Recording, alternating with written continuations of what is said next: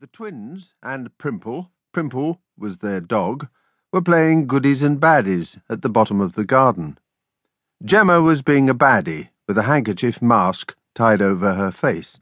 Joel, as a goodie, was just about to throw her to the ground and sit on her, when all of a sudden there was a terrible screeching, and the sky overhead turned black as midnight. "What is it?" whispered Gemma, peering out from behind the tree where she'd been hiding. "I don't know." Joel stopped and looked up. So did Primple. As the darkness cleared, they saw a hunched shape astride a broomstick. It was making straight for them, red eyes gleaming and pointed teeth bared, cackling as it came. "It's a witch!" yelled Joel. "Run for it!"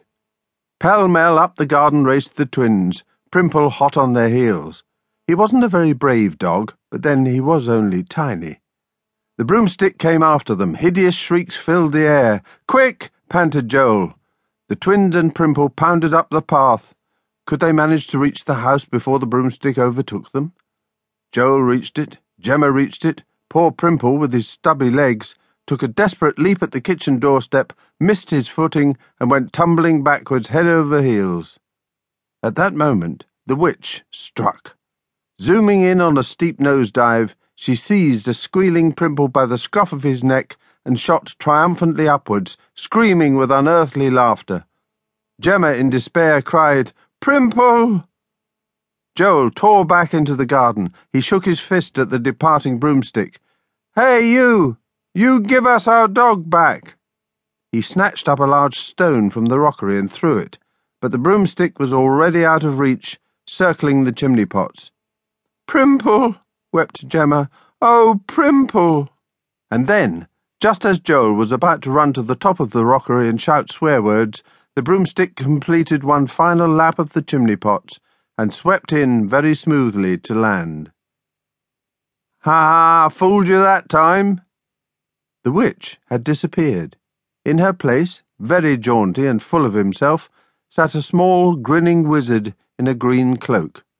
On his shoulder, seemingly none the worse for his adventure, sat Primple, lovingly nibbling his ear. "Oh, it's you!" Gemma was half relieved, half indignant. She might have known it, Ben Muzzy, their wizard friend, playing stupid pranks.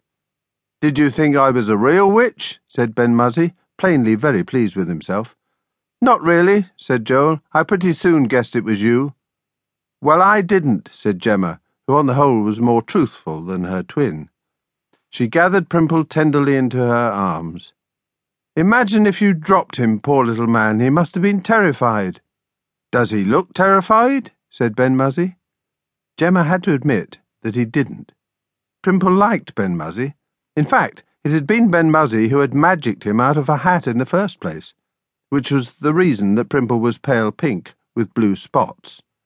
Ben Muzzy's magic didn't always turn out quite right. "He enjoyed it," said Ben Muzzy. "It still wasn't very responsible," grumbled Gemma. "It wasn't meant to be responsible. It's All Spells Night. Wizards do that sort of thing on All Spells Night." "What? Go round frightening people? Cast spells and play tricks?" "Well, I think it was a very silly trick," said Gemma. "Very childish." Ben Muzzy sulked. He aimed a kick at the broomstick.